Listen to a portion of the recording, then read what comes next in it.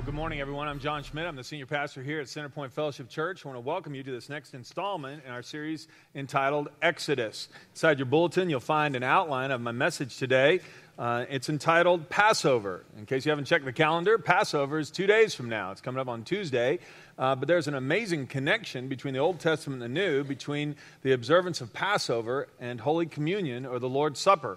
I want to make that connection for you today if you've never made it before.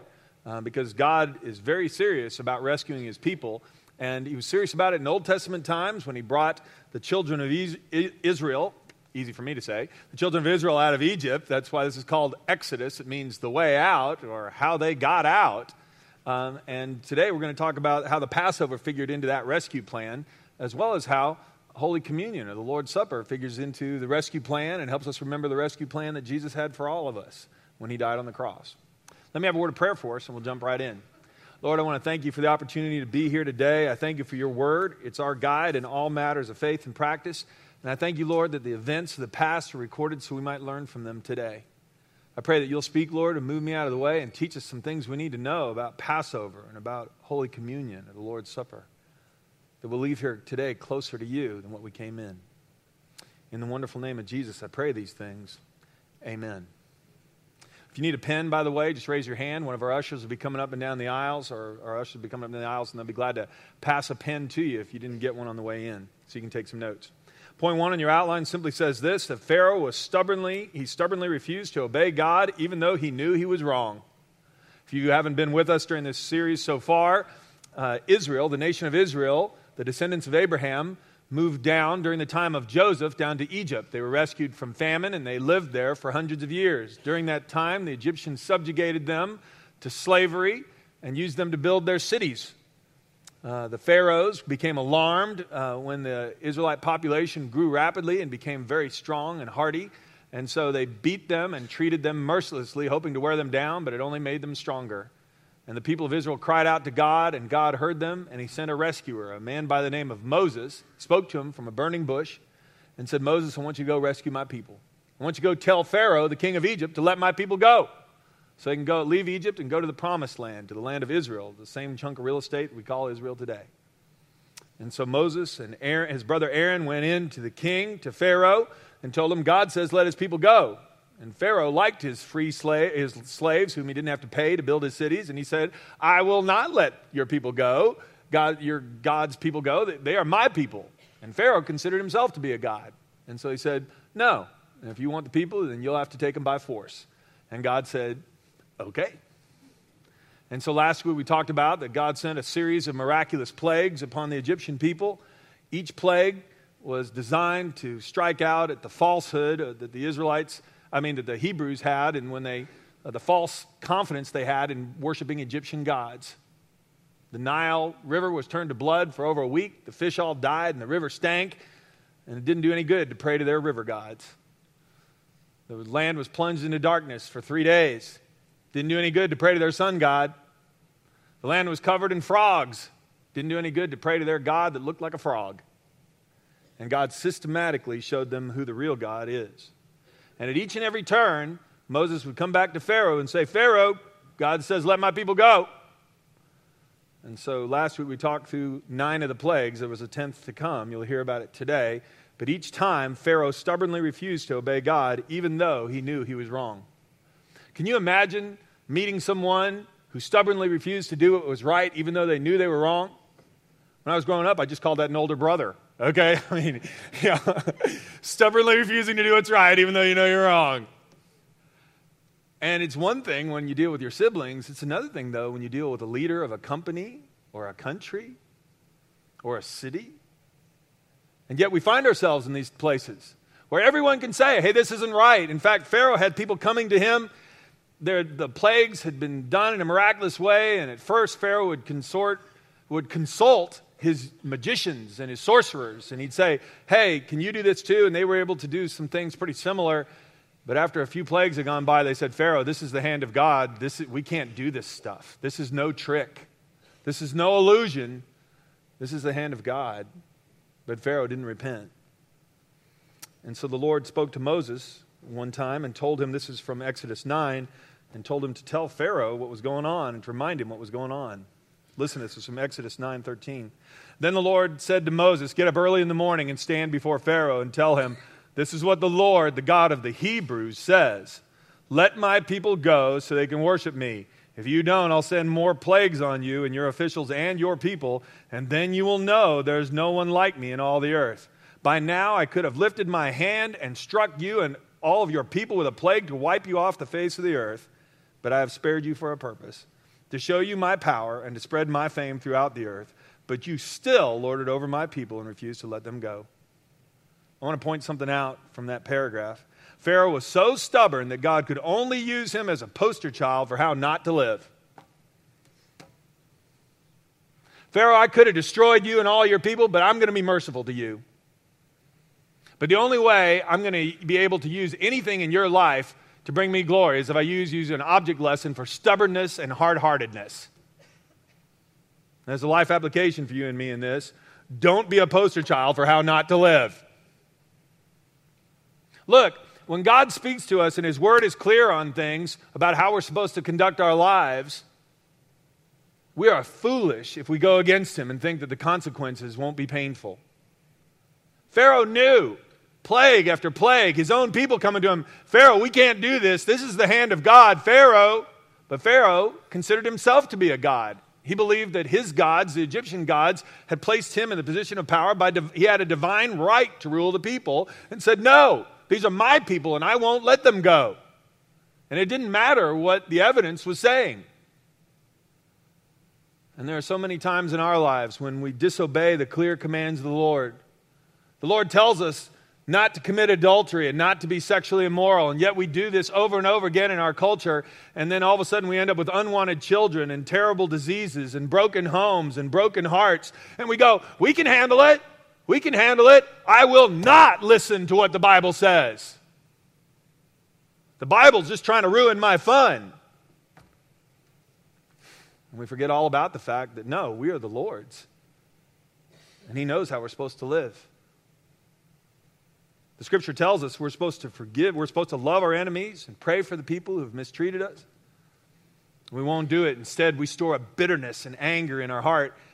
And over again, we forget that bitterness and revenge is something that every day you dwell on bitterness and blame somebody else. It's like poisoning yourself. One sipping a little bit of poison every day and hoping the other person gets sick. And so even though we can have a great day and God says, "Hey, don't covet what your neighbor has. Be grateful for what you have." Don't covet. Don't long for their car or their house. You've been blessed with what you have. Even though we have a fine house and a fine car and a good family, we walk outside and we can't enjoy any of it because Bill or Susie or the people across town, they're living at a higher standard than we are. And so we can't even enjoy a sunny day. And we forget over and over again that the Lord gives us commands, and He is stunned at our stubbornness and our pride, and we will not let it go. So there's a life application to this that goes far beyond Pharaoh. And if we're not careful, and if we we stand squarely against what we know God's Word says, we've had our best friends, the people who love us the most, say, "Hey, you need to forgive. You need to let that go. You need to go get some help with that." But we stubbornly refuse. Well, we can become a poster child for how not to live. I mean, kind of like those cigarette ads, that they run now where the person has had the tracheotomy and it's hard and grotesque even to look at. And they go, "This is what it's like to be a smoker." And those ads are just like, Because the only reason that you can use these folks is because this is what happens. They're poster children for what could happen. Zechariah 1:4 is one of many passages I could have picked. Later in Israel's history, one of their prophets, Zechariah, wrote these words to Israel's leaders. "Don't be like your ancestors who would not listen and pay attention when the earlier prophets said to them, 'This is what the Lord of heaven's army says. Turn from your evil ways and stop all your evil practices.'" I mean, wouldn't it be a horrible thing if the only thing that could be written on my tombstone is, "Here lies John Schmidt, a poster child for how not to live. Don't be like him." I really want more than that. I hope you do too. Hey, this is someone who trusted the Lord. And look at how God blessed him.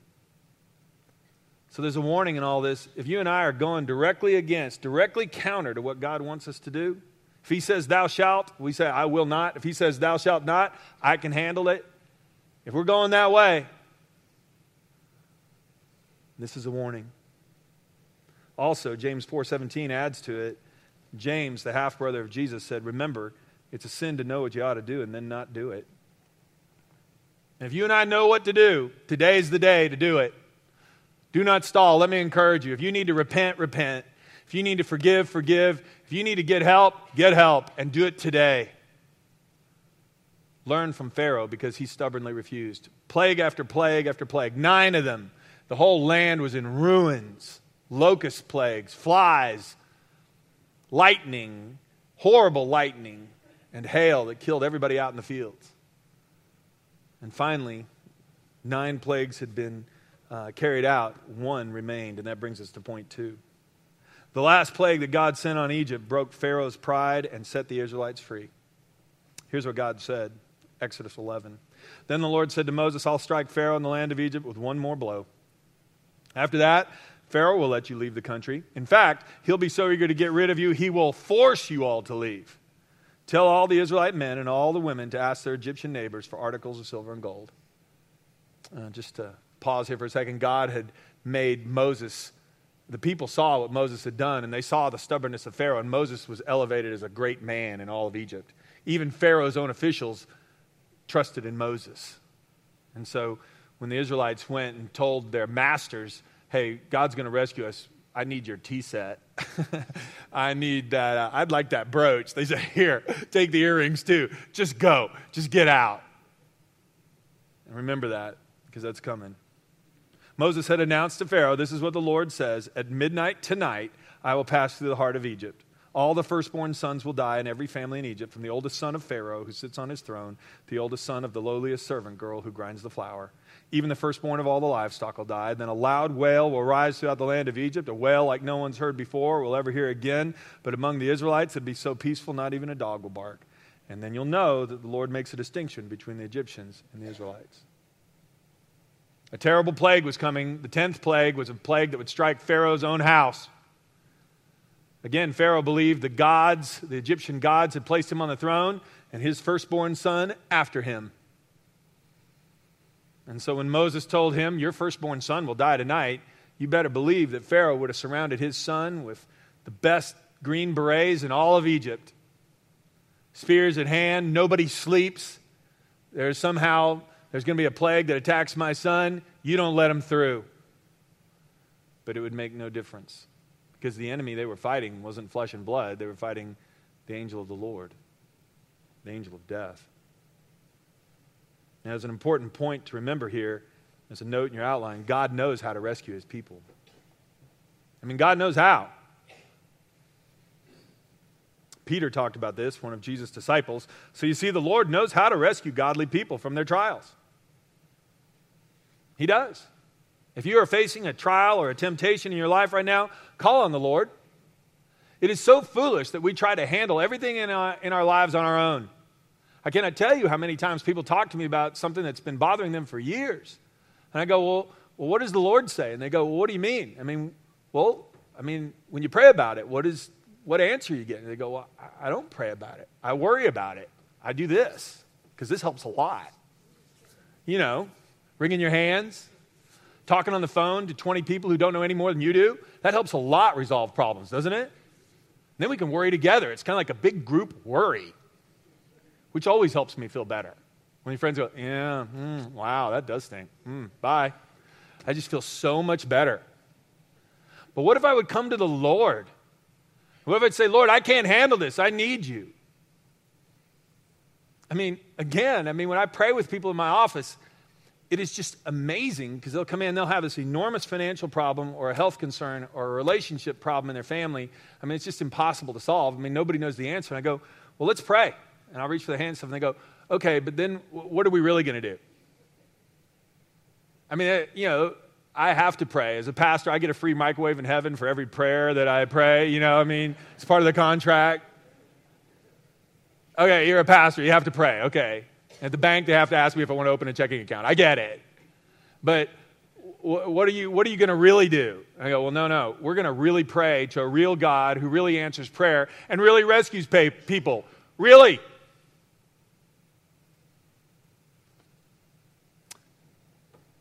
And so the life application for you and me in this is we must rely on God when we face trials and temptations that are too big for us. The Apostle Paul, the guy who wrote most of the New Testament, learned this. This is a great passage. You need to mark this. 2 Corinthians 1, because people ask me, they go, man, I wish I could be like those guys in the Bible. They had all this stuff wired all the time. They always understood it. And I go, no, they were on a learning curve like the rest of us. Paul, when he was out on one of his missionary journeys, was facing death, and here's what he wrote. In fact, we expected to die, he and his missionary traveling companions. But as a result, listen to this, we stopped relying on ourselves and learned to rely only on God. That's the guy who wrote most of the New Testament. I love it.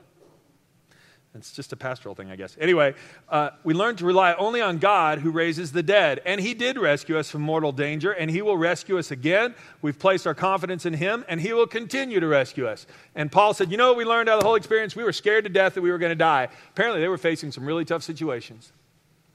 But you know what we learned? We learned that we got to quit trying to figure things out on our own and really rely on the God we talk about. The God whom we preach raises people from the dead.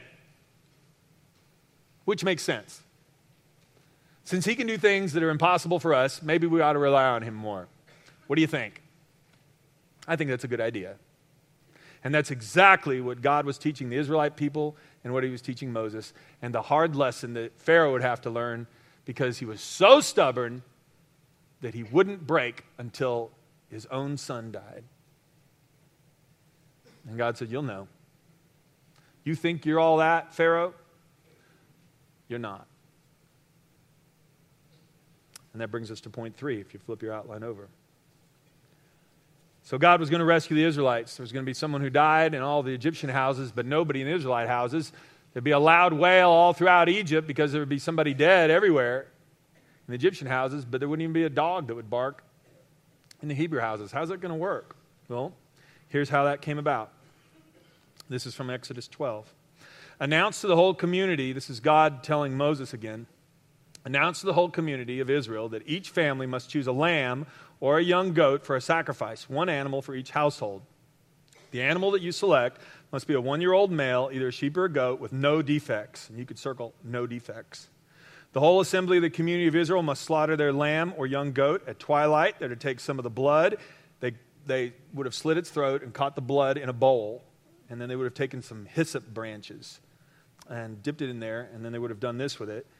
At twilight, they must slaughter the lamb, and then they're to take some of the blood and smear it on the sides and the top of the door frames of the houses where they eat the animal. One per household. If there weren't enough people in a household, they could get another household to join with them. But they had to stay in the house all that night because the angel of death was going to pass through the land. And here's where the significance comes from. That same night, they must roast the meat over the fire and eat it along with bitter salad greens and bread made without yeast. Be fully dressed, wear your sandals, carry your walking stick in your hand. Eat the meal with urgency or with haste, for this is the Lord's Passover. On that night I will pass through the land of Egypt and strike down every firstborn son and firstborn male animal in the land of Egypt. I'll execute judgment against all the gods of Egypt. This includes Pharaoh himself. For I am the Lord. There are no other gods. First commandment is, you shall have no other gods besides me, before me. I'm it. I'm God. But the blood on your doorposts will serve as a sign marking the houses where you're staying. When I see the blood, I will pass over you. And that's the big keeper here, that sentence. When I see the blood, I'll pass over you. The plague of death will not touch you when I strike the land of Egypt. So the people of Israel did just as the Lord commanded through Moses and Aaron. And that night at midnight, the Lord struck down all the firstborn sons in the land of Egypt, from the firstborn son of Pharaoh who sat on his throne, and they would have had guards all around him, to the firstborn son of the prisoner in the dungeon. Even the firstborn of their livestock were killed, and Pharaoh and all his officials and all the people of Egypt woke up during the night, and loud wailing was heard throughout the land of Egypt. There was not a single house where someone had not died. And Pharaoh sent for Moses and Aaron during the night. Get out, he ordered. Leave my people. Take the rest of the Israelites with you. Go and worship the Lord as you requested. Take your flocks and your herds as you've said, and be gone. Go, but bless me as you leave. That would be a change of attitude. And the angel of death came through the land, and when he came to the houses where the blood was on the doorposts, he passed over, and no one died. And the next morning, and they had to eat the meal inside. They're roasting the lamb, and they had to eat all of it. And God had commanded them, eat it fully dressed, ready to go, because the angel of death came through there at midnight, 6 a.m. when the sun came up. The Egyptians were driving them out.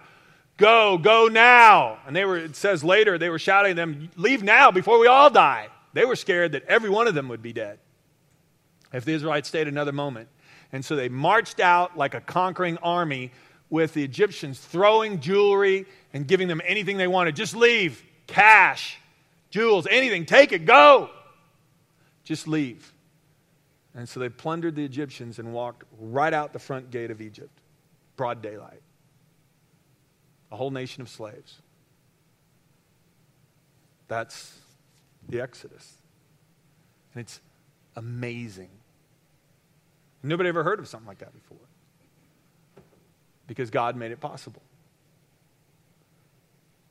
And the Israelites were spared from the terrible plague that broke Pharaoh's pride. The Israelites were spared of death, and they were freed from slavery because of the blood of the Lamb.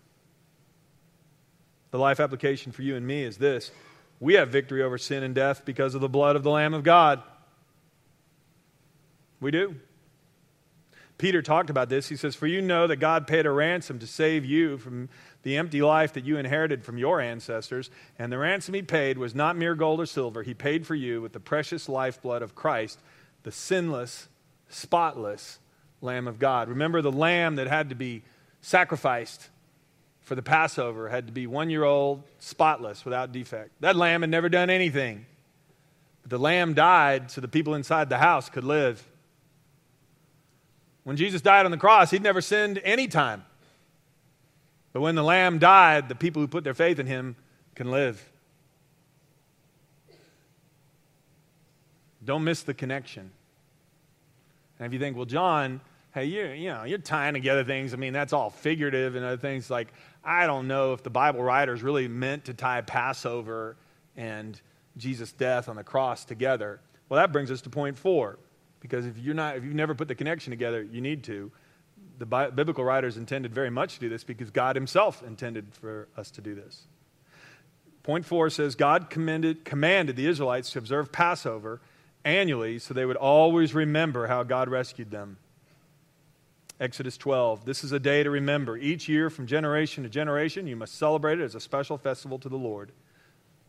As I said before, it's coming up Tuesday. Still to this day. It's a special festival to the Lord. This is a law for all time. Your children will ask, what does this ceremony mean? And you'll reply, it's the Passover sacrifice to the Lord. For he passed over the houses of the Israelites in Egypt, and though he struck the Egyptians, he spared our families. The life application for you and me is, we observe the Lord's Supper frequently, so we'll always remember how God rescued us through Jesus, the Lamb of God.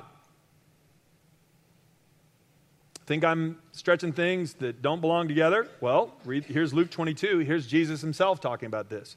The night before he was crucified, he gathered his disciples together for a last meal. We call it the Last Supper because it was the last supper that they had together. Oh, okay. Jesus said, I've been very eager to eat this Passover meal with you before my suffering begins. For I tell you now that I won't eat this meal again until its meaning is fulfilled in the kingdom of God. 1,500 years earlier, Moses and the children of Israel had celebrated the Passover by sacrificing a spotless lamb. 1,500 years later than that, when Jesus was crucified, the night before he was crucified, Jesus had a Passover meal with his disciples. Point blank, don't miss this. It was no coincidence that Jesus was crucified at Passover. The spotless, innocent Lamb of God was sacrificed so the angel of death could pass over the people who put their faith in him. Don't miss it. Don't miss it. In fact, it was during the Passover meal that Jesus made this explicitly clear to his disciples. I've been very eager to eat this Passover meal with you before my suffering begins, he said, for I tell you, I won't eat this meal again until its meaning is fulfilled in the kingdom of God. And then he took some bread and gave thanks to God for it. Then he broke it in pieces and gave it to his disciples, saying, This is my body, which is given for you. Do this in remembrance of me. So the night before he's crucified, Jesus has a Passover meal with his disciples. Some of you were fortunate enough to come to a Passover meal that we hosted here Wednesday night, where all this is explained. But during the Passover meal, bread and wine are used. And Jesus took some of the bread, and this is a matzah. It's bread made without yeast. It's kind of like a flat cracker. And as he took it, and they would have done this in obedience to what Moses had commanded, what God had commanded through Moses. You make bread without yeast, something eaten in haste, because you're going to have to leave. The whole meal is designed to remind you, hey, they left in a hurry because God rescued them. Hundreds of years in slavery, and now that day they had to leave quick. And Jesus said, this is my body, broken for you. And he passed it around among them and said, eat of this. And they did. This is my body. I'm the Passover lamb. It's Passover. I'm the lamb. You had to eat the lamb in a meal ready for haste because the exit is coming. I'm showing you a way out of sin. I'm showing you a way out of death. I'm the spotless Lamb of God. Eat of this and remember me. I'm going to die so you can live. Never forget that. And Luke goes on. After the supper, he took another cup of wine and said, this cup is a new covenant between God and his people, an agreement confirmed with my blood, which is poured out as a sacrifice for you. My blood is going to be shed. The next day, a crown of thorns was placed on his head, and blood would have been running down his face. A spear was thrust in his side. His hands and feet were nailed to a cross, and blood would have been coming out. And Jesus passed the cup at the end of supper, at the end of the Last Supper. And the disciples drank of it. Said, this is my blood shed for you. The blood was painted on the door frames, on the door frame on the top and the sides of the door frame of the houses, so the angel of death could pass over. If you believe in me and put your trust in me, that even though you die, you'll live. The angel of death will pass over you. But my blood makes this possible. Don't forget. The Passover was a service, a memorial, so the Israelites would never forget. Communion is a memorial, so we'll never forget. I need a Savior, because otherwise I'm a slave to sin and I can't get out. I need a Savior, because of my sins, I can never forgive them on my own.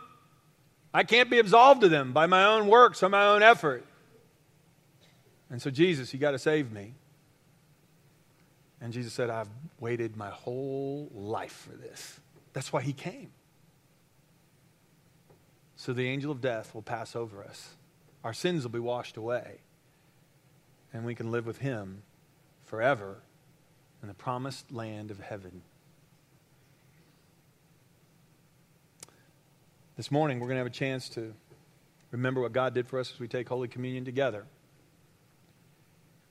And we have serving tables at the front of the room and in the back of the room. In just a moment, I'm going to have a word of prayer for us. After that, I'm going to invite you to come forward. This is a meal for anyone who acknowledges, I need forgiveness for my sins. I'm grateful that Jesus' body was broken for me. I'm grateful that his blood was shed for me. And I don't ever want to forget that. If that's you this morning, after I lead us in a word of prayer, I'm going to invite you to come. Would you pray with me, please? Lord, I thank you for the opportunity to be here today and for us to read a little bit from your word and to understand who you are and why Passover was such a big deal and why Holy Communion is such a big deal. And God, I don't want to ever take anything that you give us for granted. You gave us your only Son. He was sinless and I'm sinful. And without his forgiveness, well, how can I stand before you? And God, I'm grateful for Jesus. He died so I can live. And I don't want to forget that.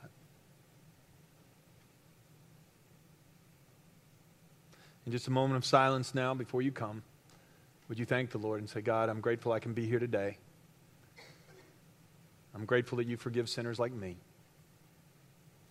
I pray these things in the name of Jesus, who made all these things possible. Amen.